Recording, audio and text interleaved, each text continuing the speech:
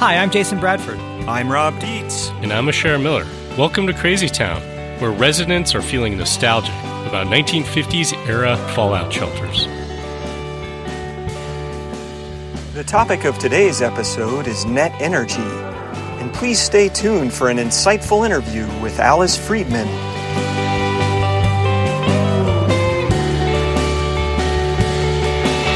Hey, Asher, Jason, welcome to another fine episode of Crazy Town. I would like one of you to volunteer to answer a question. Who's it going to be? You want a Rochambeau for that? Sure. All right. You beat me. Yeah. Okay, Asher, you're on the hot spot here, or hot seat here. I don't know what being on a hot spot is. Anyway, here it is. What do you eat in a day? What's it like? Just give me like a typical day, all the food that you put in your body. Okay, first thing is coffee. Okay. Coffee me with too. coconut Me too. milk. Ooh. Okay. Okay, that's nice. where I start. Then I will have mushrooms and spinach. What? For And breakfast? yeah, Okay. and a little bit of sausage meat with it. Wow. That sounds pretty tasty. It's good. Yeah. Okay. Yeah. And then for lunch, I might have a soup, like a vegetable soup, something like that. Okay. Mm-hmm. And then for dinner, it depends on what my amazing wife makes. But How lucky. yeah, usually vegetables, a salad. I've eaten at your house. It's quite good, the dinner. You'll have a really nice salad. But it's a normal sized plate, with like, I don't know, a pound of food on it or something like that total. Yeah, and then after all that, I take like a huge shot of meth or is that called? That would is you not consider food, that? I don't That's think. not food. Ah. Okay. Okay, the reason I ask you is I wanted to compare what a normal-sized person. I'm so glad to hear I'm a normal-sized doing person. normal activities like podcasting. What you take in versus what Hafthor Bjornsson takes in. You guys know who Hafthor is? His name really real is name? Half Thor. Hafthor, yeah, he's the mountain from Iceland. He literally played the mountain in the TV show Game of Thrones. Oh, I remember that character. Huge guy. He's He's 6 only foot 9. half Thor. Yeah, though. Yeah. Imagine if he was a full Thor, right? He'd be 12 foot 18. Right. Or whatever. Yeah, he's 6'9", 425 pounds. Holy shit! That's Okay. big. So this guy, he's a strong man, right? That's what Yeah. he was. At least he was. He was doing this for a living. He was lifting heavy objects, basically. I love those shows. Like, why don't you pull this airplane? Yeah, Right, yeah. with your teeth. I mean, the Exactly. crazy thing is he's actually been training in September later this year, September of 2021. He's going to be in a fight with another strongman, Eddie Hall. They've signed a contract to Like be in a a fight. boxing match. Nice. Oh my god! So they're like actually slimming down. He probably only weighs 400 pounds now. Yeah. So okay, let me run through when he's doing strongman training. I'm going to read you what Hafthor eats in one day. Okay. Okay. And I'm sorry, I'm going to have to do this like one of those drug commercials where they list the side Right. effects and Okay. speak Super kind of fast. fast, or we'll be here all Well, day. Melody, can you just speed this up Yeah, for Yeah, us? make that's this 1.5 not a bad X. idea. Okay, starts off with some protein powder, some glutamine, and a handful of almonds. Then he goes to 8 eggs, 200 grams of oats, blueberries and strawberries, avocado, 400 grams of beef, 400 grams of sweet potatoes, handful of spinach and greens. More amino acids and glutamine, 400 grams of chicken, 400 grams potatoes, greens, plus some fruits, 150 grams of oats or sweet potatoes, 2 bananas, 150 grams of Kellogg's Rice Krispies, frozen berries, handful of almonds, peanut butter, glutamine. Whew. Okay, here we go. More. Glutamine, Vitargo, 60 grams of protein, 2 bananas, 500 grams of beef, 500 grams of potatoes, greens, 500 grams of salmon, 500 grams of sweet potatoes, 50 grams of casein protein or 6 eggs, avocado, 30 grams of almonds, 50 grams of peanut butter, 50 grams of casein protein or raw eggs. Done. 13 Wow. pounds. Yeah, because whenever you said like Holy 400 shit. grams or 500 grams, that's about a pound. It's And he has a lot of unbelievable. things where it's like 400 grams of fish. How does he afford 500 this? grams of chicken.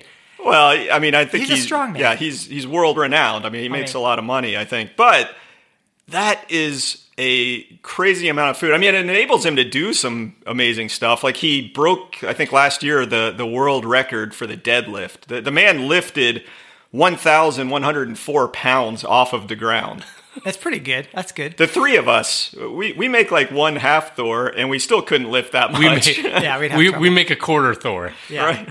Right. This actually reminds me. I actually don't, I'm not that impressed. Okay, What? here's why.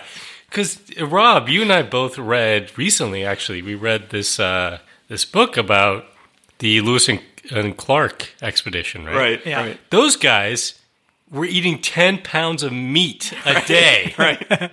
Right? And they're not 6'9", 400 and something pounds. Yeah, I don't know. I'm still impressed, okay? Okay, I'm impressed too, but I'm out of breath just reading his list. Imagine if Yeah. I had to do the training he was doing. I mean, that's over a week of food for me. I mean, thank God he's mixing it up a little bit. He's not just literally eating meat, the whole time.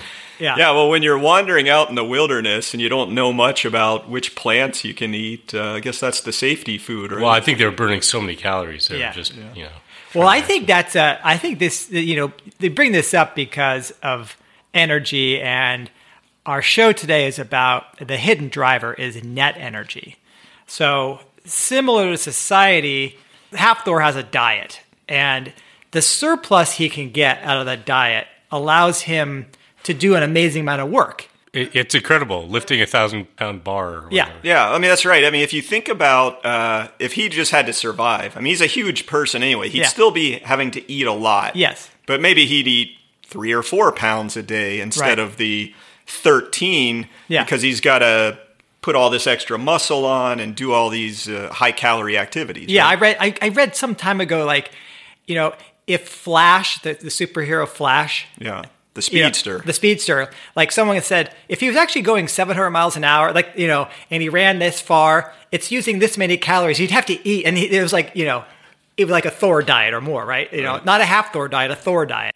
So it always bothers me that superheroes don't seem to eat a whole lot because they're using a lot of energy. Well, he's so fast, he just eats it and you can't see it. Right? That Flash, yeah.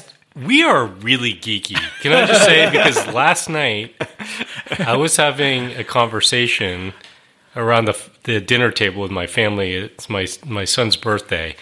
And I don't know, for some reason my younger son brought up the idea of like, what if you like made a baby in just like 15 minutes instead of 9 months? Right. Yeah. And we were talking about how many calories Right, you would need. Kirsten had to consume over a 9-month period. Like basically Right. the same as half Thor in a day. Yeah, more. Yeah, more than that. I think it was something like 30,000 calories, or no, Right. 300,000 calories. I Right. think. So how she couldn't even possibly eat all that. Yeah. Right. Yeah. So I think that's what's interesting. So there's sort of an analogy here that we kind of take for granted that Thor can just get all this food and do these great things, or half Thor. Sorry. But our society is kind of the same way. The exorbitant energy we have, or specifically we want to talk about net energy, has been available to society since the discovery and exploitation of fossil fuels. We tend to be kind of blind to that. And so we want to basically talk specifically about net energy and how it created this modern world we've got. Can we just start by defining it for folks? Now, Please, you're good at this. well, give me that compliment after I've tried to do Right, this. right. Okay. Let's not be too hasty in dishing out the awards here. I mean, he didn't deadlift 1,000 pounds. No, he didn't. He just ate like a couple pounds. Not even. So the first thing I would say is we've spoken about energy quite a bit on this podcast. It's a major focus, obviously, for Post Carbon Institute. We're talking about hidden drivers in this season of the podcast, but we see energy as the kind of the key driver of the world that we inhabit now. So we've talked a little bit about net energy before, and people might want to check out some of the early episodes we did, like in season 1, for example. But just to rehash and redefine a little bit, I think we have to differentiate net energy from gross energy, right? So gross energy is all the energy that is basically being produced or consumed in a situation. Yeah, it's like when you read a stat like the U.S. consumes X amount of energy in a year, or your household used X amount of energy and you pay your bill. That's the gross energy, right? But the net energy is actually the energy that's left over after you expended energy to get it in the first place. Does that make sense? Mm-hmm. So if you're out there hunting to get calories, you're spending some energy to get the calories that you end up getting from hunting. So I think a good it's analogy. the difference. Yeah, actually, with like, hey, I made $1 million last year, and then it's like, well, how much did you spend? 1.2 million, right? And so what's impressive is actually not the gross, but the net. Right? I think it was impressive that you spent $1.2 million and earned $1 million. That's we should stop this podcast and get you working on a different kind of a show. I lost weight. in the process. So in our world, there's a concept that's gone around that is basically energy return on investment, which was coined by a guy named Charles Hall. Sometimes it's called energy return on energy invested. So EROI or EROEI, and that's or kind of, EIEIO. Exactly. It's kind of a take on the sort of the idea of ROI, which is a very common concept in like business, right? Mm-hmm. A return on investment. So this is the energy return on the investment. That's the same thing as net energy, basically. Yeah, and it's kind of I've written about this before. It makes such great sense as a stat. Like if you're gonna say bring in oil and use it in the economy, like first you got to go out and get it, and that takes energy. Right. So it's a question of subtracting what's left over after you've gone out looking. Here's the key thing: we don't track it. Right. We don't understand it. We don't think about it. We don't talk about it. All we talk about is the gross energy numbers. Net energy is not something that's factored into any decision making. It's not something you can easily find anywhere. And that's why it's a hidden driver. Right. Well, and I think it's maybe you kind of weren't meaning to do this, Jason, but I think it's probably comes down to money. You know, like we track everything in dollars. Right. We don't track things in energy. Yeah. Right. Well, I think it's easy though to understand it if you give like real life examples. So the three of us, I just want to let you know that we're going on a hunting expedition after the show. Wait, Great. we are? Can't wait. Yeah. So anyway, we're going to meet under the oak tree over here, and I got some spears lined up, and we're going to we have to bring home dinner. Can I bring you home for dinner? No, Looks we like have to. That'd make it a lot easier. No, we're eating spears for dinner. Well, just imagine though the difference. Let's say we do a really good job. Either we're skillful or we're lucky, and we go out and in 10 minutes we've speared a mastodon. And what kind of farm is this you're living on? And we're just welcome to Jurassic Farm. Yeah. It sounds like one of those big game hunting places where you feel like you're like this hero, but they've actually just populated it with animals for you to shoot. Yeah, it's like Dick Cheney's famous hunting session. Yeah, none of that. They let the bird out. Please of the don't cage. shoot me in the face. Yeah, just have spears. It's a spear in the face. Yeah, don't spear me in the face. But if we come back with a giant choir after 10 minutes, it's party on. Like our families are going to be so happy. It's going to be just fun times. We'll have days, weeks of leisure because we've gotten enough return on that investment of going out and hunting. The net energy we've come back with is enormous. By contrast, what if we were to go out and we're gone for like a week and we come back with 2 squirrels and a guinea pig? That would suck, right?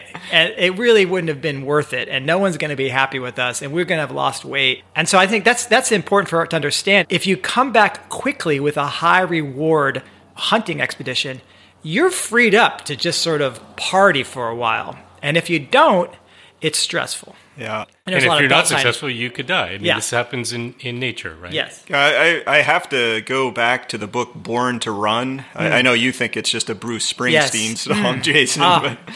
But, I won't burst out in the song. Okay, I was close. I was just trying to tempt you. You started. But, I'm pulling back. But no, it's a book by Christopher McDougall, and it's about persistence hunting, how humans used to run down prey like antelope out on the savannah. They'd take like days chasing an animal till it burned out and had a heart attack. I'm like, how does that return any calories? Yeah, and it's because we can sweat is a big deal. Yeah. If it were the 3 of us on a persistence hunt for the guinea pig and 2 squirrels, we'd probably be... A squirrel would be dragging your body back a share. One would have you chasing a guinea pig. I'd make it like 100 yards and I'd be bending over, breathing heavily. Like, you guys go on. There'd be a guinea pig population explosion. Right. I think I have a pretty good understanding of what we mean by net energy, and hopefully our listeners do too. But I want to turn to what are the implications then? Like if if we're able to achieve high net energy, what is it that that does for us in society? Can we just do a quick historical take on this for a second? Yeah. We've spoken about this before, but I think it's important to point out. We wouldn't exist without net energy, right? No organism would exist without net energy. And when we were in hunter-gatherer tribes, we were able to sort of figure that out. And in some cases, you could say that they were more successful in achieving net energy in terms of how they foraged and did the things that they did. But a big thing that happened for us, and we talked about this, was in the complexity and specialization one, where once we figured out agriculture, we were able to be sedentary. We were able to get store the surplus. Yeah, we were able to get a surplus and store it, and then that created complexity in society and all these other things. And so that's something that we've been able to achieve as a species, for millennia. But something really dramatically different happened when we found fossil fuels, because it's kind of like, we talked about this before too, it's sort of winning the energy lottery. Yeah. They've calculated that some agrarian societies, they sort of operated on a 10-to-1 or so that's about right. ratio, right? So that was for every 1 calorie of energy that they had to expend on creating energy, mostly in the case of food, wood, they would get 10 calories back, right? So that's a 10-to-1 ratio.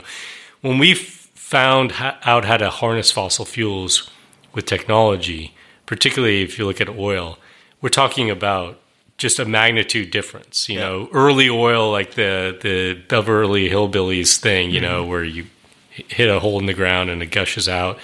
We're talking hundreds to 1 ratio. So just as by way of context, what a windfall! And unprecedented in nature. Very little energy expended, and suddenly huge energy return on that original energy investment. And the key is understand that that's all ancient sunlight. So the energy came from the past and it got fossilized, right? And it took eons. Millions of years. Yeah. And so the thing is then it's mostly underground. So you're not competing for above ground sort of space, or there's very little trade-off you have to make. Whereas in agriculture or forestry, it's like you've got to harvest stuff in your environment, in your immediate environment.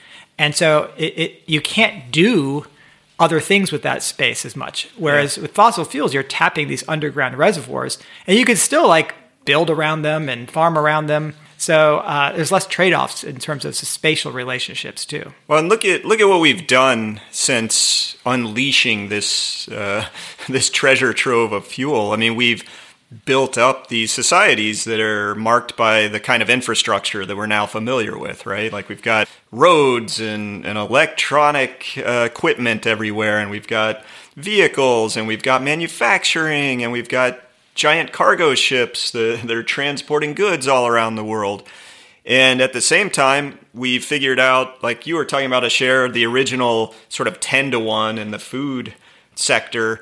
Well, now we don't really think that way anymore. Right. We don't have to, because we've got these huge tractors that can go out and till up unbelievable amounts of soil, and then we throw in petrochemicals to help grow our corn and soybeans. And we are just mechanizing everything we can because of this huge surplus of energy that we've got. And the irony, of course, is that whereas maybe the food system used to be 10-to-1 profit, now it's the reverse. And the only reason that you can have a food system that is negative... Meaning for every 1 calorie of food that we get, we actually have to put in 10 calories. Yeah, and it depends on where you draw the boundary. Like at the farm gate level, it's closer to 1-to-1. It's, maybe we put in 1.5 and get 1. But as you go into processing and all that, and we've had a whole episode on this as well, and you get towards getting it to your refrigerator, right. That's when you start getting where it's 1 calorie is returned for every 10 you invest. And so it's a flip. Now, the only reason you can run a food system like that is because there's another system, the energy system, where you're making these huge windfall profits of energy return on investment or net energy. Right. And when you say the 10 calories in, that's not human calories, burning calories. It's hydrocarbon calories. Yeah. Right? Yeah. So all these energy sort of metrics are interchangeable, watts and joules and calories, right? And think how fast we can go through 10 calories of hydrocarbons. Woohoo! You just turn on the vehicle for about a minute and you're just burning it all away. So what we've talked about is by mechanizing these primary industries like forestry and agriculture, mining, and getting these windfall returns, we are able then to have people, not need to be laboring in those industries. So you can create labor in other industries. So I think we're done with our podcast. Happy ending, good story, right? Yeah. Pat ourselves on the back. We won the lottery. Excuse me, sir. Excuse me. I'm not sure the story's complete yet. Right. So obviously there's lots of downsides to this. I don't think we're going to spend time talking about the environmental downsides or the human cost downsides or any of that stuff. But of course there's a shoe to drop, and that is that we're dealing with declining net energy, and we're dealing with it in the fossil fuel energy system as well. So if you think about it, our colleague Richard Heinberg often talks about it as we pick the low-hanging fruit first, right? So the cheap and easy stuff to get was the stuff that we went after first, and that had the biggest energy return on energy invested, had the biggest probably financial return as well on financial investment. And when you pick the low-hanging fruit, at a certain point, you're going to run out of that stuff, and then you got to go for the harder and harder things. And here we are in a situation where, and I may have talked about this before on the podcast, but 10-something years ago, was it 10 years ago? God, the Deepwater Horizon explosion that happened in the Gulf of Mexico. It was this deepwater ocean rig, and there was an explosion, thousands of feet down in the Gulf of Mexico, and it was basically just pouring out all of this pollution. Nobody talked about at that time, why are we even drilling thousands of feet down in deep water in the first place? Yeah, think of the engineering complexity of, it was like 5,000 feet of water plus another 5,000 feet of ocean bed or something like that. Right. Yeah, it was like a 10,000 foot drill. Holy shit. Incredible. What an engineering marvel. But that's a lot harder than Jed shooting at his squirrel and hitting a gusher in the backyard. And think about it. I mean, you got tar sands, up in Canada, where that's not even oil that's finished cooking, and being prepared. We have to pour water and natural gas into it to finish it up, and we've got fracking, where we're drilling down thousands of feet and then going miles horizontally, exploding rock. We're going after the source, source rock oil there and gas. We wouldn't be doing that if we weren't faced with a situation where the cheap and easy stuff was harder and harder to get to. Yeah. What are some estimates of current projects, net energy that you've seen?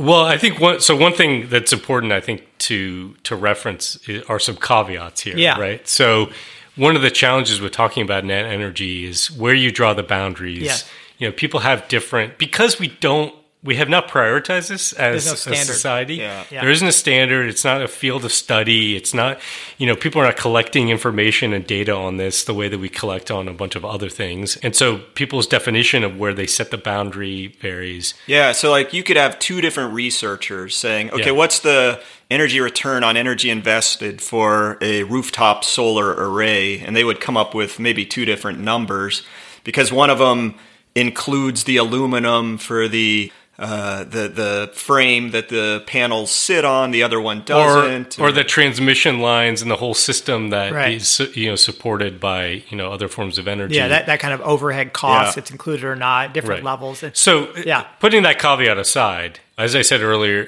the early days of oil, we're dealing with fields that were netting 100 to 1, many cases more than that. Now we're in a situation where probably at the extreme other end, you've got tar sands. Depending upon the way that they do the tar sands, you got a 5 to 1 or a 3 to 1 ratio. It's similar to then the agrarian society. Less than in some ways, less, right? Yeah. And so that's the thing. I think it's important. It's, like you're saying, it's very hard to know what the exact numbers are because it's hard to compare apples to apples. But the trend is so obvious, and it's obvious at this sort of order of magnitude difference between what the net energy we had to build the modern society versus the net energy of the current energy sources and technologies that we're now relying on for the future. And so there's a mix right now where we have this legacy of some of this conventional oil, which is still giving us tremendous returns. And then we're adding on to that these other sources that are not so great. The downside of those is a bit hidden because we're not fully reliant on them yet. Well, yeah. And here's where I want to take this. I'm not done talking about Hafthor Bjornsson yet because the guy's like a comic book character or something.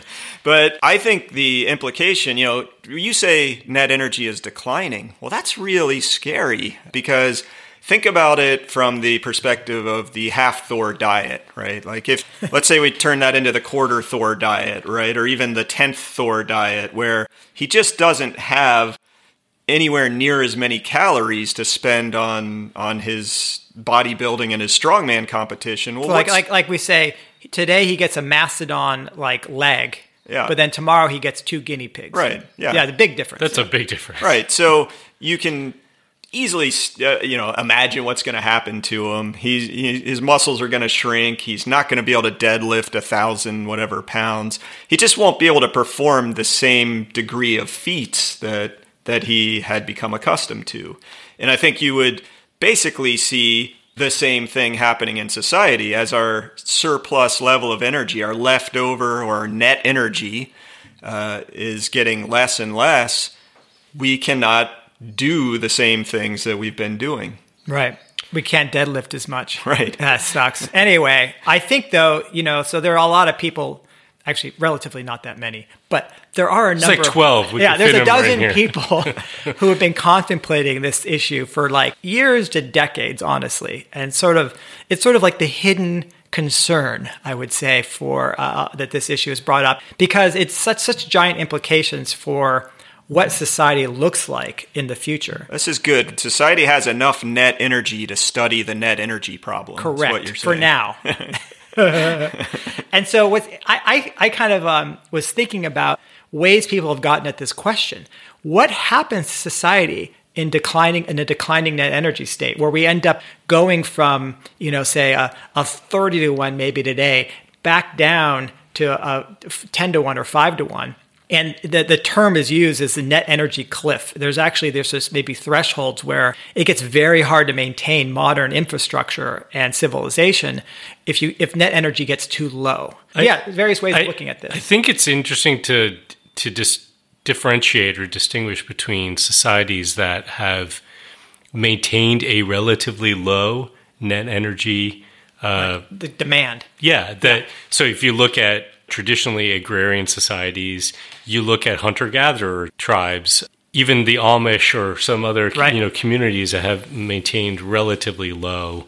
I don't know that anyone studied the net energy profile of the Amish or anything, but there's a really good book called Power Down. He didn't put the numbers in, but it was a graduate student who went to live, I think, in a Mennonite community, and it was about just how is life when you're powering down your existence. No, it was called Better Off. Was it? Yes. Oh, that's right. Richard's book was Power. Yeah. I've read way too many of these things. This guy was an MIT graduate student, actually. And it was funny. He went and lived with basically this Anabaptist community. So, but I think you're right. That's a good example. We can look today at some, even within the U.S., there are sort of these subcultures which are living with lower net energy. But I think the key thing here, that's what I want to differentiate between those who have maintained a certain way of being and societies like ours who went fucking batshit crazy for a long time, right? And how they adjust to having less net energy. And I'm trying to think about, examples of this. It's not a total one, perfect comparison point, but if you think about Cuba as an example, and what they went through and what's called their special period, which was that, Cuba was heavily dependent upon the Soviet Union for imports of all kinds of things, including fuel. Yep.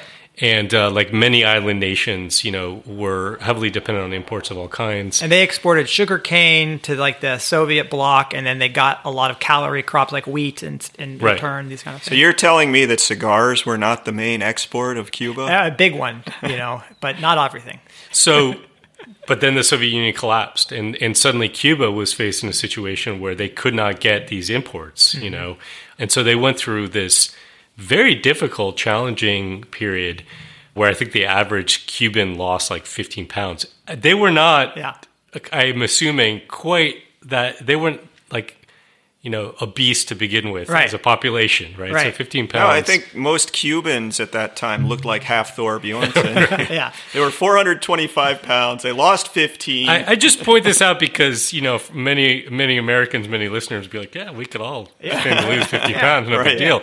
But it was a very challenging time. The way that they dealt with it was fascinating. In fact, there's a film that was made about it years ago, and people can find it online, called The Power of Community. I think it's on YouTube now. And they were fortunate in the sense that they had some advanced planning and preparation for a possibility of this. And they had some university programs that were doing small-scale organic agriculture. Right. And they were able to get those folks to train the population very quickly to basically start growing a ton of food everywhere in the urban cities, They broke up the big old consolidated farms, and they broke up the smaller units and got people out to the countryside. They took like train cars and they put them on the back of trucks, you know what I mean? And that was their mass transit that they had. So they figured out how to adjust and to get around with using much less energy. And they had to do it in a very sudden circumstance. And I think the Soviet Union, like the Russia, itself, when it collapsed, there was sort of the notion of the population had these dachas. So like a lot of people that live in Moscow, for example, in these apartment buildings, for the summer they would go out to these little country shacks and they would grow food. Yeah. So again, they had a way of getting by tying themselves back to the land. Yeah. I want to do a really quick callback to that book, Better Off, because I feel bad about getting it wrong. That was written by Eric Brend. Yes. And it's called Better Off, Flipping the Switch on Technology. Great book. It was a good one. I also think if you believe historical narratives, you can try to look into the past before we had such this influx of fossil fuels and this huge jump in net energy. I remember in 1980, that's way back. Yeah, we packed up the family car. So this is with fossil fuels, and we drove from Atlanta up to the D.C. area, and on the way we stopped at Colonial Williamsburg. You guys ever been to that place? No, I have not. It's like a working farm from the period of. Well, I can't call it an amusement park. No, it's more like a working village. Yeah, right. They have people like actors. Reenactors. They're dressed up and playing roles, like churning butter and shit. Yeah, we got to go into the gingerbread shop and buy from where they had the big wood-fired stove or oven, and it was great. Ginger is a tropical. Yeah, do you think Colonial? Well, it was molasses. Really, Okay. They just still called it a ginger, so that us modern people would know what the hell we were buying. Molasses cookies. Or something. Right. I don't know if they're still doing that in Williamsburg. Probably. But, okay. It was pretty cool, though. I mean, they have the original buildings, and the layout of the town is neat. But you can start to see how the reenactors live. Of course, they probably just go to their trailer park after the day is done, sucking down Coors beers and watching Netflix or whatever. No, we're not even talking about sort of a dark side of societies that had less net energy in terms of how they exploited labor, particularly slave labor. Right? Of course, that made me think of that. That's not something we want to go to, obviously. Yeah. Right. But I bet a lot of our listeners, and certainly the broader public, might be asking, like, what are you guys talking about? We got renewable energy. We know we got to get away from fossil fuels. You guys are just talking about fossil fuels here.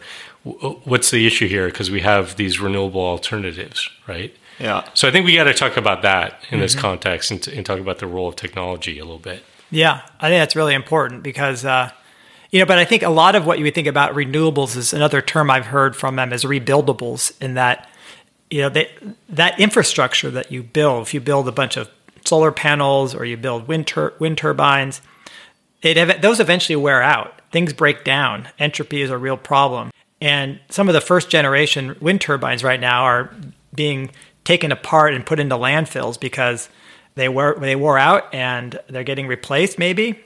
But what's happening now is, if you think of all the components, all the metal components for these things, and concrete and all that stuff is actually getting harder to get. There's actually more energy required now to go mine copper than there ever was. Right? The ore concentration. It's like the low-hanging fruit principle applies not just to us trying to access energy, but also to access all these other materials that go into the industrial economy. Yeah, you try to imagine a mining machine that's powered by like a wind turbine that's stuck on top of it, or some solar panel. Like you can't rebuild an infrastructure right now, a renewable energy infrastructure, using renewable energy as the source. Well, I think so. There's two things here. There's the fact that renewable energy right now is still heavily dependent upon fossil fuels, and there are major challenges to substitution of fossil fuels with renewable energy.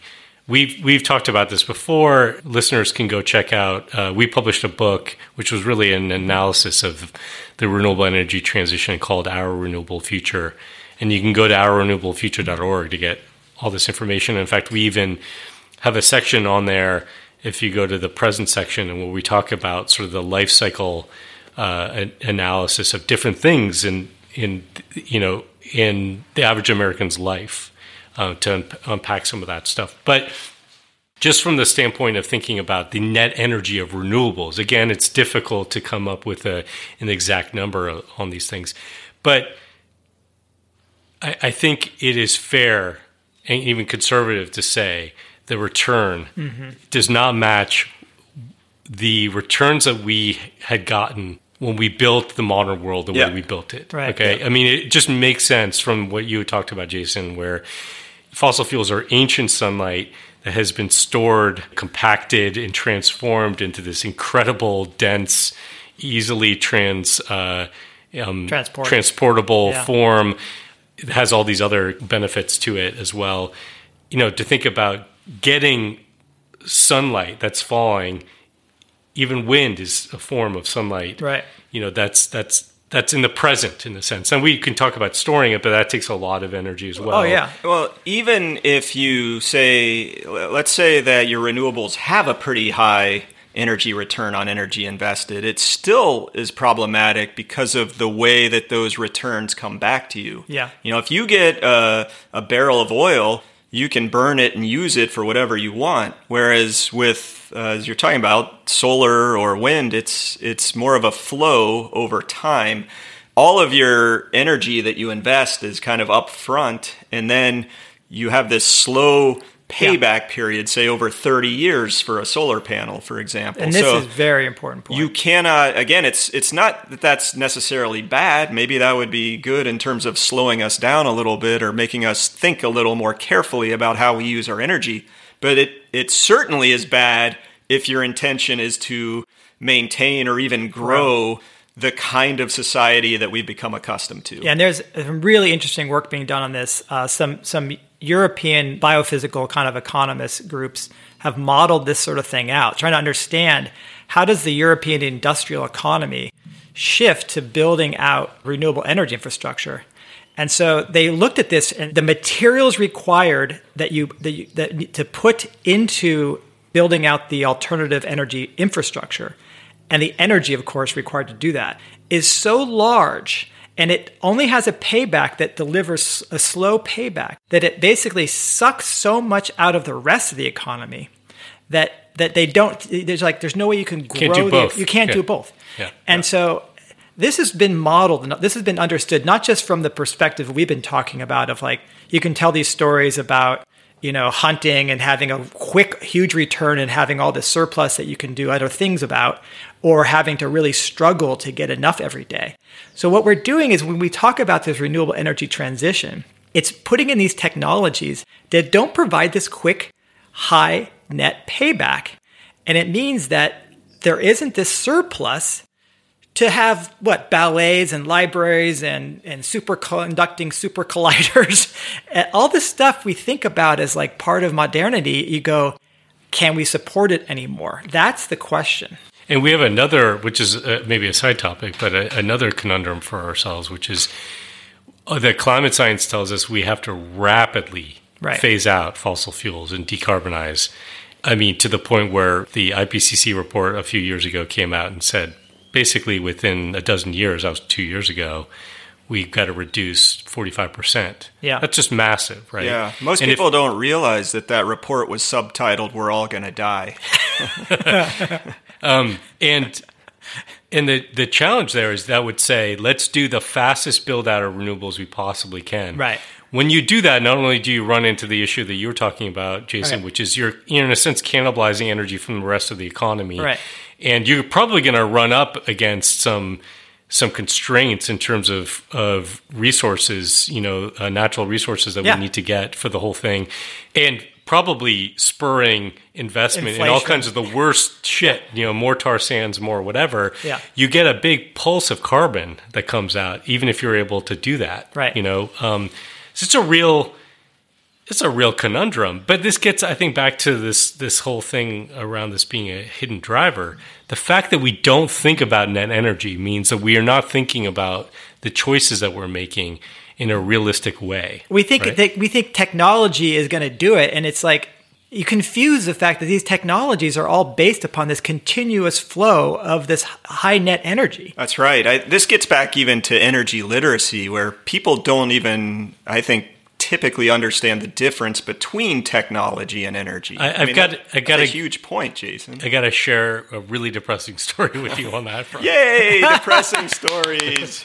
So Gather round, I children. was in DC. I didn't do a car trip, with my parents, but I was in Washington DC with David Hughes, who's somebody who PCI has worked with for a long time now, looking specifically at what's been happening with fracking, oil and gas production in the United States around that. And we were there. We were doing some presentations and briefings, and while we were there, we decided to meet with the Energy Information Administration, the EIA. Now, I'm not going to go on a whole tirade, but the Energy Information Administration does an incredible job of providing us information. Yeah.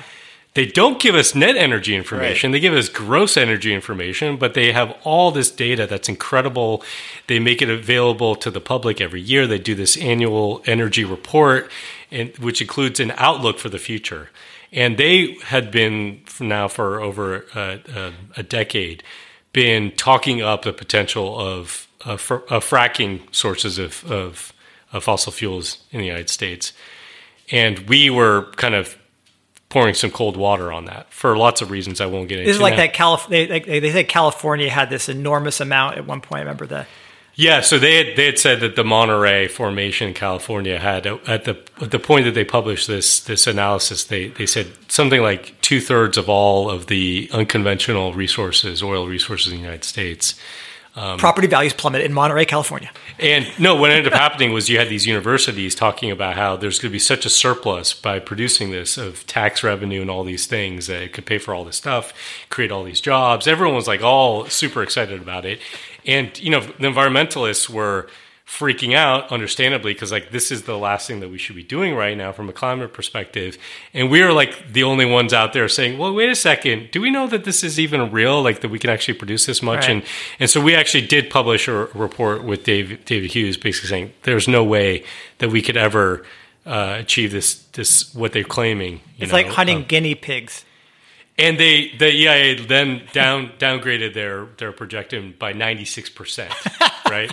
Afterwards. But that's not the point of the story. The story was here we were having a meeting with these guys. Okay. And we were there with the guys that work on the energy outlook every year. And they had kind of hurt feelings because they felt like we were attacking them. And then we had the administrator for the EIA, the top guy there, appointed by the government, by the president of the United States, who was there. And he was in a meeting with us. And we're having a conversation.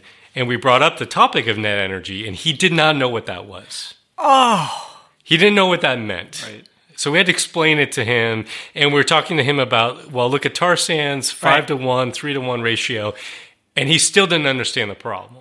Because he was an economist. Did you talk to him about hunting mastodons versus guinea pigs? Well, maybe we should have. Maybe he would have understood that. But no, he was an economist. He's like, okay, so we pay a little bit more money for it. Right. He was only thinking about it from a financial perspective. Right. Did not understand that our society, like even just agrarian societies, need 10-to-1, right, let's just say, in order to function, to have any of the things that they enjoy. Right. Okay? imagine our society try to function on a 3-to-1 energy return on energy investment. Look. You don't want to go appointing somebody who understands physical reality to be the head of an agency. You want somebody who can, a can-do person, a share, who knows that with a little bit of money and tons of analysts with a magic 8-ball, that the outlook is good. They know how to work spreadsheets. There's two things here that just I can't hit strongly enough in terms of their importance. One is all the things that we care about are a result of net energy. Like what? Art, education, healthcare, advances in science. Sure. All the things that we enjoy about life. All the things that we actually think is human progress. Warm clothing. They're all a result of surplus energy. What about love? Right? Is love? I guess on some level it really is. If you can't live, you can't love. Right. Yeah, I know. So that's one thing. And the second thing is nobody gets that. Nobody understands that. Nobody understands that there's an issue with this. If you think that the people that are at the highest levels of government and policy making and all this stuff get it, they don't get it either. Well, I get it now. Now that I know we've got all this surplus energy, I'm going to go eat 13 pounds of food and get down to the gym so that I can deadlift, 38 pounds? Because that is a perfect use of that net energy. Hey, but it's lunchtime. I'm going to go cook it up for you. Yeah, sweet. Add a guinea pig if you would. Okay.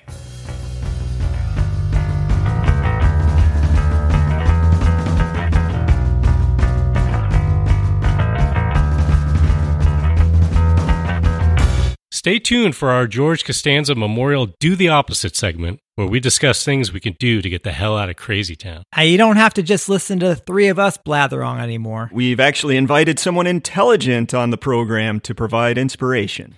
Hey, Jason and Asher, in a ongoing item here where we share a review, we got a new one that just came in from BlackPoff05. Would you like to hear it? Of course I do. Make my day. Okay, here we go. Great podcast. I've listened eagerly to nearly every episode. I learned a ton from the overview of energy literacy in Season 1. Asher, Jason, and Rob artfully blend humor and serious discussion of the most pressing challenges we face as a species. For someone who easily gets overwhelmed by reading and listening to content about the climate crisis, Crazy Town hits the spot. There, what do you think of that? I just have to confess that was my mom who wrote that review. No, I don't know. Jason, are you BlackPoff05? Not this time. I'm distinctly uncomfortable with these kinds of compliments, but I do really appreciate it. I'm really happy they threw back to season 1. Yeah. Thank you so much for listening into the deep archives of Crazy Town. Yeah, thanks a lot. And please, if you like the show, go out and give us a rating and a review, and maybe we'll read yours.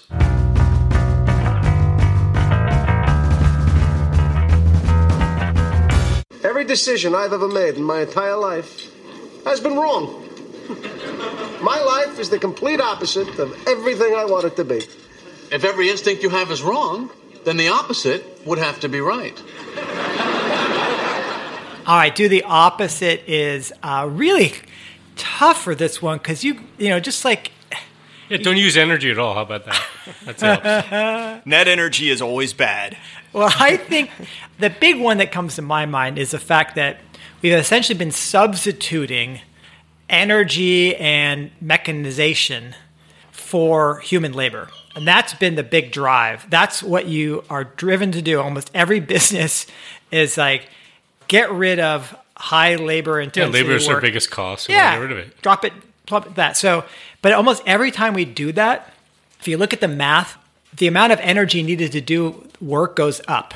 So when we substitute technology, we say we're substituting technology for labor to reduce labor, we end up increasing the amount of energy needed to do the same tasks in almost every case. Yeah. So you can think of like the checkout stand at the supermarket. It's like, well, let's put in computerized checkouts so people can self-serve, and we're going to reduce labor.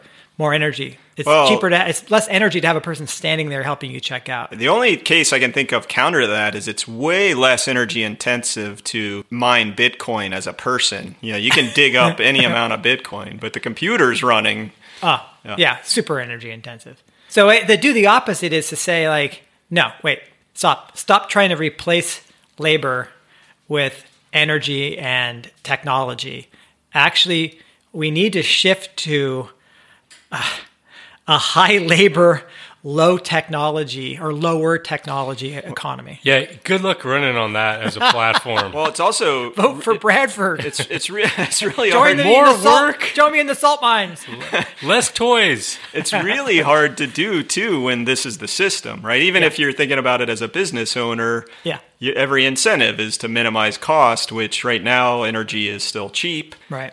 So it's almost more like find the right time to do it. It's like prepare yourself mentally for a more labor-intensive economy. Well, I know, like for me, I'm doing farming, and I have all the I got like student interns help out. I find ways to get people to volunteer, and they want the experience, right? They're interested in the educational aspect of it, and so there's ways maybe through training and education programs that sort of you start building in systems that allow you to use more labor, but still not go broke. Yeah. I still can't get over how politically implausible this do the opposite is. I know. It's just so far from everything that we Right. tend to think of as a given assumption. Right. Yeah. But but it's necessary. The other thing I think, just sticking with the technology front, is do the opposite by avoiding the whiz bang, super complex technology solutions that are being offered. The latest is hydrogen's back. Yeah. Right. Hydrogen paste, right? Right. The Hindenburg people are all selling hydrogen left and right, huh? It's not just from a net energy standpoint. It's these complex technology systems are very vulnerable. And so thinking about more simple technology solutions, there's a guy named Krista Decker who's got a website called Low Tech Magazine, basically. It's really remarkable. It is amazing. And if you check the stuff out there, he talks about a lot of technologies that are, people call them appropriate technologies. They're smaller scale. They're less complex. They meet a lot of human needs. We were pretty ingenious 300 years ago, too. Yeah. It's not like we suddenly got super smart, Right. We just had less crazy energy to throw at things. So Yeah. in And there's fact, in ways some ways they're more ingenious then. And there's ways though, like we could, if we were designing for this stuff, like designing for a low net energy future. I'm just imagining what we could do with 3D printing and advanced manufacturing to some extent, right? Like there's probably amazing tools we could provide people that are super efficient compared to what they had a couple hundred years ago. But instead, we're not. Like, the other thing that drives me kind of nuts is the whole fake meat business, where, I understand industrial agriculture and industrial meat in particular is pretty horrific, but the fake meat is just a piggyback off of industrial agriculture and saying like, grow corn and soy industrially, though you get cheap inputs to then a factory to produce stuff that approximates meat. Right. Just absurd, right? Another high-tech, ultra-high processed food item. Well, right. I think like a lot of the things that the three of us end up coming around to is that there's a balance here. I liked what you said, Asher, about technologies meeting human needs. Like there are needs that we have, and there are ways of fulfilling those through technology, but it doesn't always have to be more and more and more technology. It's like we kind of need a when to stop rule on it. And that book that you referenced by Eric Brende, Better Off, yeah. That is a great. It's over 10 years old now, but what a great book that was. Yeah. It really just talks about that from an amazing perspective of technology and culture and how to choose a technology that's appropriate. Yeah, I think that for me, a do the opposite is really trying to get yourself in that mindset. We're not really experiencing the net energy decline in a really serious way yet. We may experience it soon, whatever. I don't know that I could predict with any kind of accuracy when we might really feel those effects. But if you can kind of wrap your head around the idea that I can live a more powered down life and maybe I'm even happier, that I'm finding ways to meet my needs simply. I mean, I think that's a lot of what the voluntary simplicity movement is about. Mm-hmm. And a lot of those folks are happy and lead meaningful lives. Yeah. Figure out how to get lean, figure out how to use lower, less complex tech that you can understand and maybe fix yourself, maybe have someone locally actually make perhaps, and just demand less energy in general. It seems like a lot of work. I think we should just go crazy for a while, eat as many calories as we possibly can, consume as much energy as we possibly can. Figure out how to get lean like half Thor Bjornsson. We should cook exactly the meal or the daily meals that you mentioned and just see if the three of us can eat that. Yeah, let's go get some food.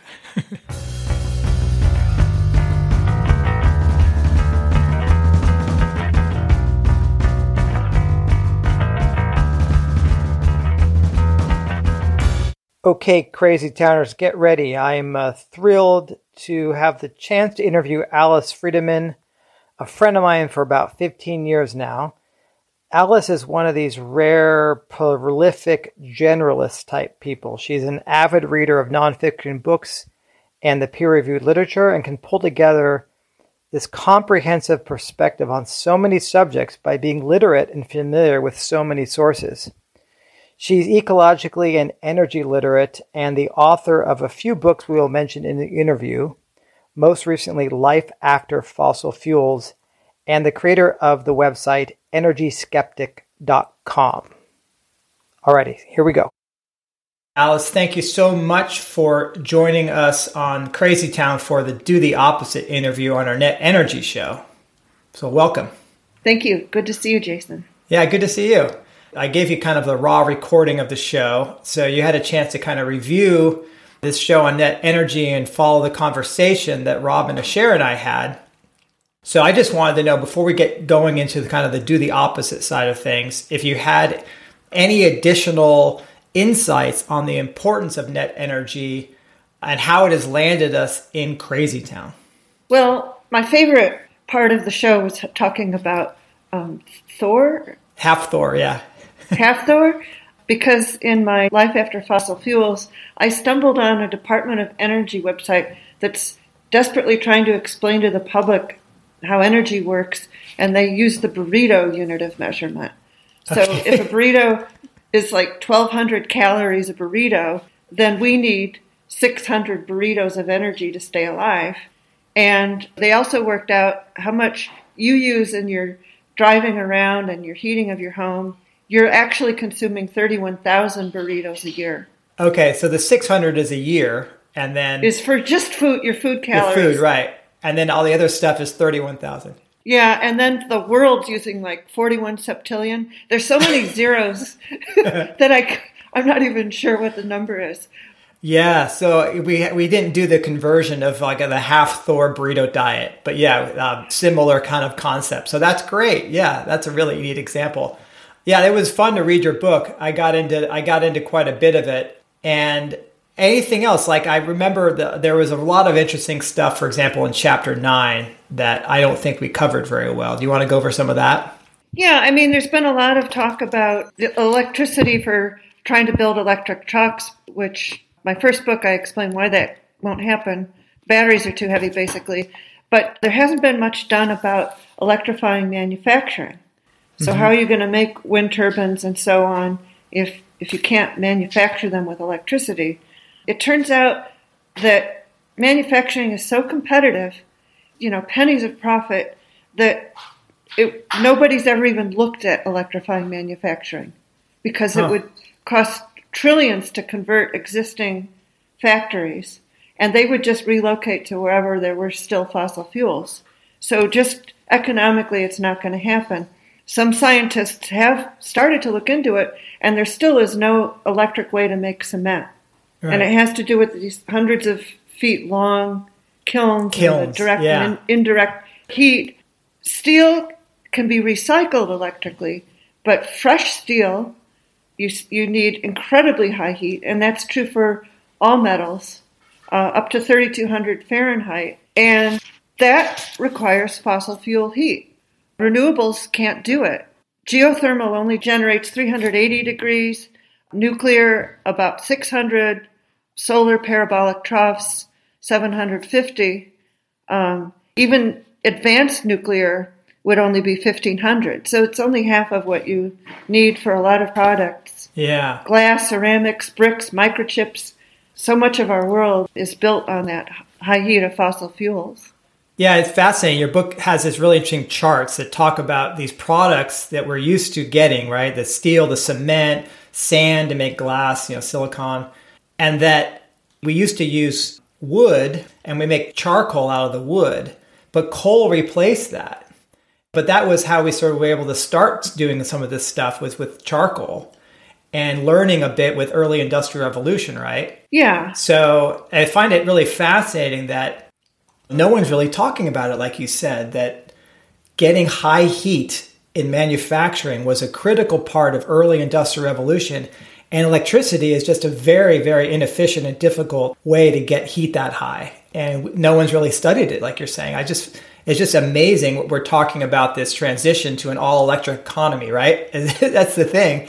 And you go, wait a second, these industrial manufacturing plants, which are enormous, complex places, how do we transition any of them? It's just like a complete, just nobody seems to be talking or thinking about it, except for you. What's the deal? I don't know. So you raise some hopes with wood charcoal, but that doesn't scale up. You'd lose all your forests within a month or two. Who knows? I haven't worked that out exactly. But coal makes much better products than wood charcoal. Much sturdier, stronger, better quality. And we've peaked in coal production in the United States decades ago. Worldwide, probably too. Mm-hmm. Oil production peaked in 2018. Yeah. So even the fossil energy isn't going to be around much longer. Right. And that's why it's called, life after fossil fuels.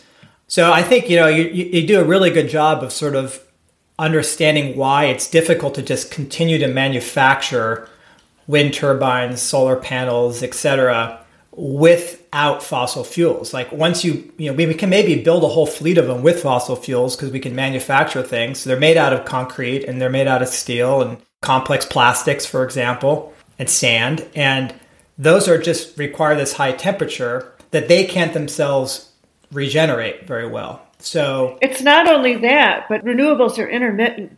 There's many products that run 24 hours, 7 days a week. Oh, and these if you were to factories, interrupt these factories, if you interrupted the process, then the pipes would clog up with the chemical or whatever was being made. Right. And ruin the factory for weeks or months until you could get the stuff out of the piping. Right. So we don't know how to do batch processing of a lot of stuff. It's all this continuous processing. Microchips can take 4 months to make. If at any moment the electricity goes out, you've just lost 4 months of microchips that are in every product. Even your toaster has a microchip. One more thing, you can't store the high heat. It dissipates very quickly, and it won't store at any hot temperature. Right. So that's not an option. Like we're trying to store electricity in batteries. That's almost impossible, but storing heat's even more impossible. And hydrogen won't work. All these other possibilities aren't going to make manufacturing possible either. Yeah, and we do talk about that kind of in Crazy Town, the energy literacy issue and the fact that we just don't quite understand energy and these unique properties of fossil fuels and the trade-offs of different energy systems. So I think your book does a good job of that. And what I found fascinating then was you have this really key frame in your book of wood world versus fossil world. And there are so many insights into this. And what it means, basically, your conclusion is we're going to go back to wood world. That civilization, if it lasts, will be a wood world civilization. And so maybe share some of the key points in your book related to what wood world means and what it means in the context of do the opposite.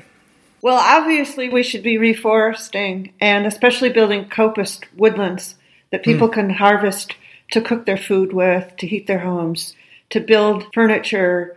Wood becomes our new infrastructure too, not just heat source.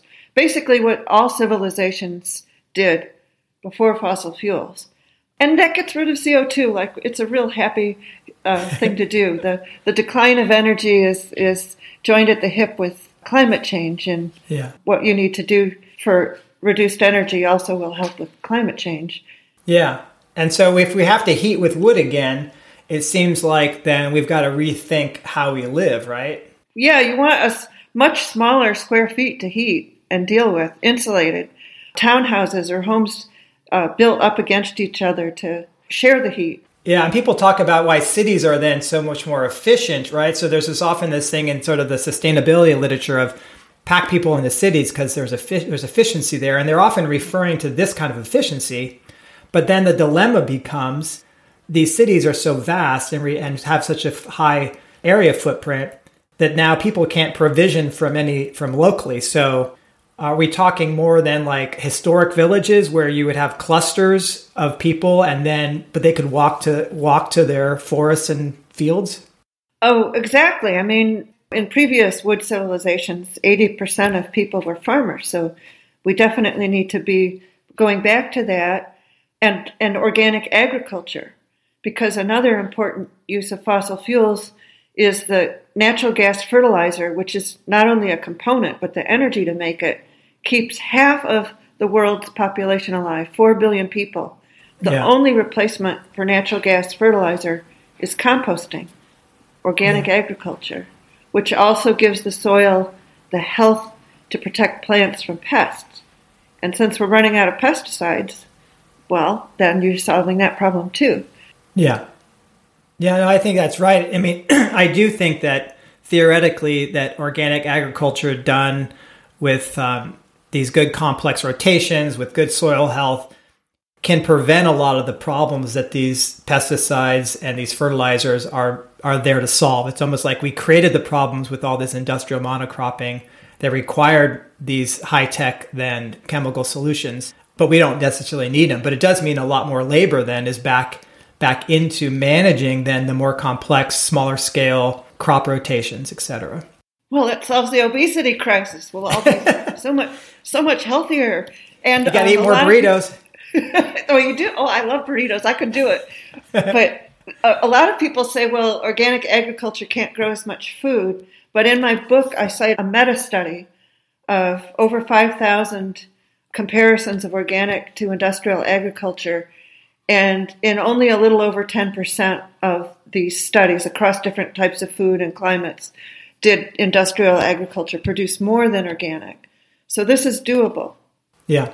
And I think what's interesting, it's doable also, and we really haven't put our minds to it. So I'm always kind of curious on what if you know the university system, the businesses and all the talents they have, what if they turned their attention towards solving some of the engineering and challenges for the wood world? I worry, for example, about all the tools that would need to be ramped up and at a different scale for smaller farms. I worry about insulation of homes and manufacturing homes with local renewable materials, designing for these things. I worry about just the manufacturing that does need to still happen and how it needs to be decentralized, and the storage and decentralization of like grain storage. I used to have, apparently, I talked to my neighbor, Frances, is 100 years old,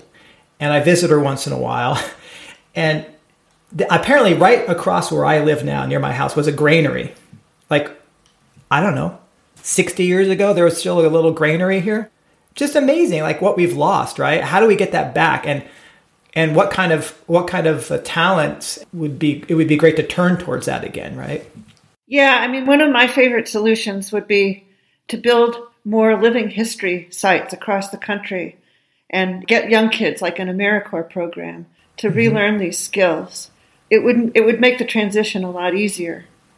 To have that in mind, ironsmithing, the whole blacksmithing, the whole what we used to know in the past, bring it back. And it could almost be self-supporting. You could have bed and breakfast and food to table. I would want to do it. I mean, I think it would be fun. I'm always kind of fascinated on the idea of, yes, there's the historical way of doing things, but then also, are there things that we've learned that we can take forward? that might be better. Like some of the tools that we have today are probably, we could engineer better versions of the stuff from the 1860s, let's say. That would be also really interesting, I'm thinking. Oh, there's so much we could do. We could build more canals because water transport is hundreds of times more energy efficient than land transport. People used to only live near navigable rivers, lakes, and oceans in the past. They didn't live inland because it was, crazy expensive. We could build Roman roads again. The roads now have so much rebar in them that rusts and expands that roads only last 20 years. And they're made of asphalt, which comes from petroleum.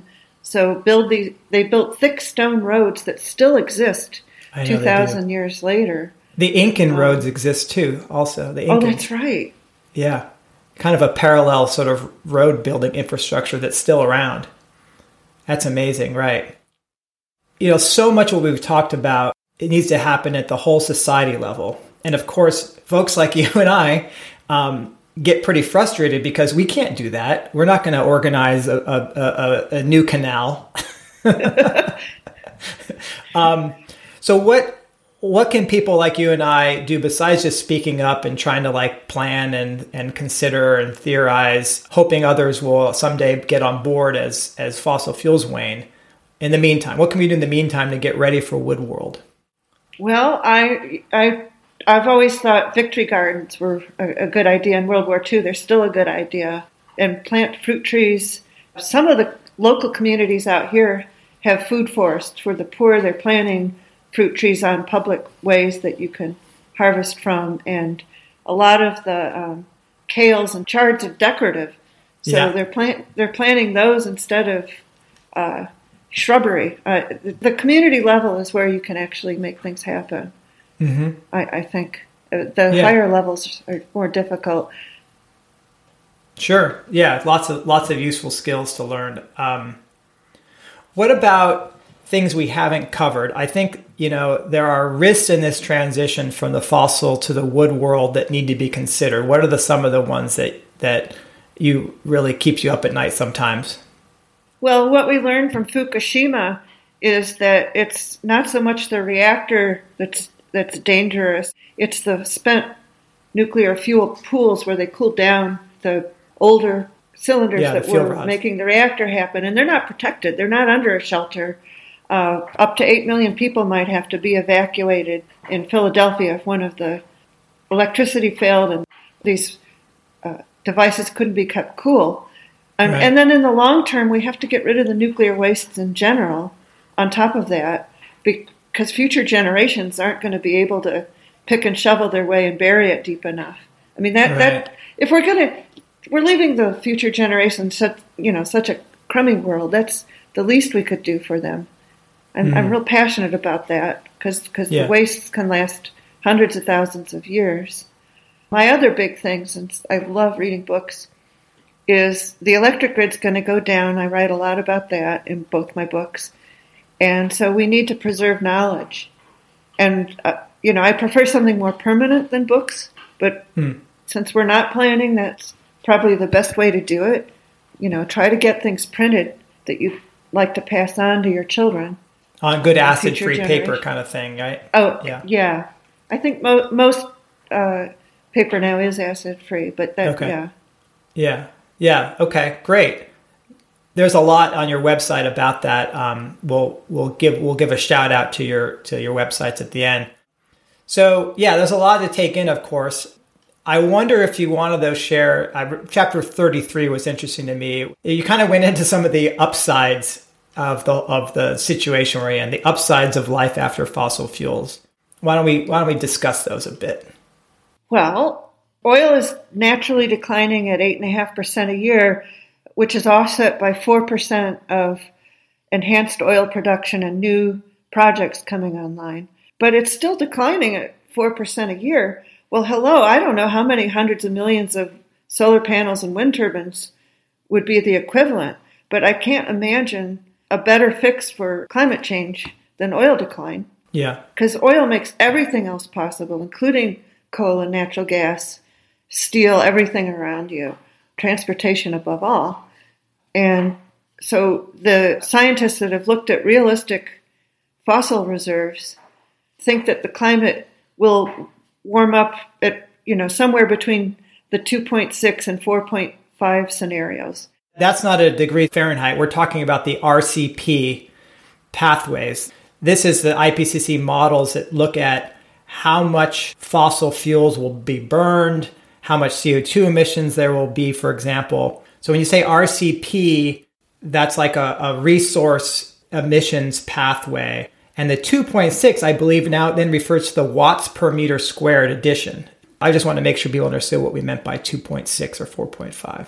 I'm not saying I don't believe in climate change. I mean, quite the contrary. It's going to be around for hundreds of years, but it will gradually decline as the oceans and land absorb it. And our new forests that we're building for the future wood world will help quite a bit too. Yeah, that's definitely interesting. I think Post Carbon Institute has done some work also in kind of contrasting the IPCC models with more realistic scenarios for fossil fuel availability. So yeah, people can argue about how fast oil will decline, how quickly people will adjust investment to try to ramp them back up, if they start to decline too fast. But what's interesting is you're seeing all this discussion in the International Energy Agency also now talking about, okay, let's stop investing in fossil fuel reserves and exploration. And I've got two minds of this, right, Alice? Part of me is going, oh, great. We're not going to keep exploring and keep investing in these because we've got to wean ourselves off them. And then part of me is just like, but oh no, they have no idea what the consequences are. There's still this fantasy outlook within the energy agencies that these renewables will then somehow substitute. So what's going to happen? I imagine something like, sure, maybe banks and governments get shamed into not doing fossil fuel development. We have a very fast decline, like you're saying, of oil and coal. The economy ends up just absolutely tanking, maybe 5-10 years out as a result. And then we kind of struggle to figure out what to do, right? I don't know if you've thought about this much, but the future scenarios of the geopolitics and finance of all this is just really bizarre to contemplate. I just hope there's rationing plans. We've been through this before. In the 70s, we thought we were running out of oil. Mm-hmm. And so the Department of Energy had a rationing plan. And in it, whatever agriculture needed got off the top. Yeah. Before any more oil was distributed to other essential services.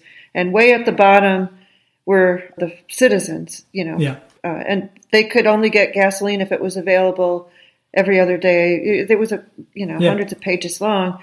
Stan Cox, in any way you slice it, has come up with even better, more sophisticated plans. And we ought to have those already in place. Yeah. Oh, it's funny because Nate Hagens brought up Stan Cox when I interviewed him recently. And we did cover him, I think, in season 2. We reviewed that book. So yes, rationing. It's actually our least popular episode if you look at the number of downloads. But I'm like, why? We need to ration this stuff. It's super important, people. Go back and listen to the rationing episode. Yeah. Well, and I'm old-fashioned, but I loved college. Before the internet, I didn't have a car. It was very social. We all cooked for each other every night. I'm almost looking forward to going back. Picking up my cello again. Yeah. This world seems really strange to me. I never understood nuclear families. It's not natural. Right. I'm ready for the village life. Okay. Well, you are prolific at writing about this stuff, and you've read so much. I think you only read nonfiction or something. Is that right? She's nodding yes. My parents were so nuts that really early on, I was reading encyclopedias and trying to figure out what was going on, what was reality. And then I find most nonfiction is written, especially biographies can be more interesting than a fiction book. But yeah. Cool. So let's leave people with how they can follow your work. You have a couple websites. EnergySkeptic.com is one, and then you've got one called WholeGrainAlice.com. So you actually are into crackers and these sort of recipe things. So EnergySkeptic.com, and WholeGrainAlice.com. Anything else you want to throw out there or where to follow you? You got 2 books out. I think that'll do it. Okay. Life After Fossil Fuels and by Springer, right, is the publisher. And then When the Trucks Stop Running was the previous book, as well as your cookbook on the crackers, right? Yeah. And the crackers ties back in with the whole energy crisis, because you can make crackers that'll last a year. Yeah. And cheaply, if you make your own, it can be like, a quarter versus $6 for the same thing at the store. They're delicious. I've tried them. I've got your book on crackers. And you can make it out of any flour too, like lentil, bean, nut. It doesn't have to be wheat by any means. Well, excellent. Alice, thank you so much for your work and joining us here on the Do the Opposite segment of Crazy Town. Thank you, Jason. You too.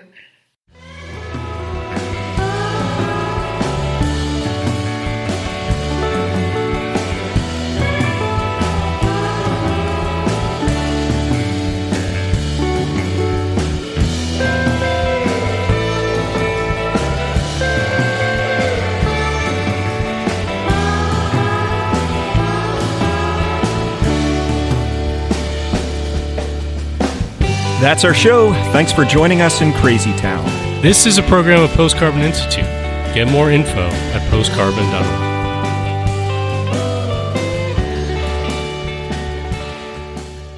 Okay, guys, the net energy of farming is kind of marginal, right? You have to invest a lot. You have to plant, prepare the soil, weed, water, harvest. There's a lot going on. And I think in many ways, it's easier to hunt, right? If you've got a lot of biomass just kind of walking around and you can go get it, it's low-hanging fruit, so to speak, but savory. Right? Savory fruit. Yeah. And in today's world, the most common animals around are, let's face it, people. Yes. I didn't want to say it. Yeah. So today's sponsor... I don't like today's sponsor so far. Well, they have an app because... you don't want to have to run people down. It's a lot of work. Right? This is all about saving energy, right? Yeah, you want to just sort of you want to just be able to couch surf and just draw them in. Right. Okay, and what are people addicted to? Games, their phones. They're always looking at their phones doing shit, right? Right. Okay, so you guys have heard of Pokemon? Yeah. Okay. Pokemon Go, yeah. Pokemon Go. So today's sponsor is a hack. It's a design where you basically your app will send out a lure, like a Pokemon character. Yes. Okay. And it's called Pokemon Hunter is the app, and it's brilliant. Very high value characters show up right in front of your home, and they draw the people into your lair. So really, is that the prey comes to you. Right. So you can just sit on your ass. You can just sit on your ass. The net energy on that's got to be tremendous. They just walk right up. So anyway, Please do not go out and get Pokemon Hunter, people. Okay? Just don't. It's a very expensive app. Shut up, Rob. I'm paying for this. But it's worth it. Crazy town. Da, da, da, da, da, da, da, crazy town.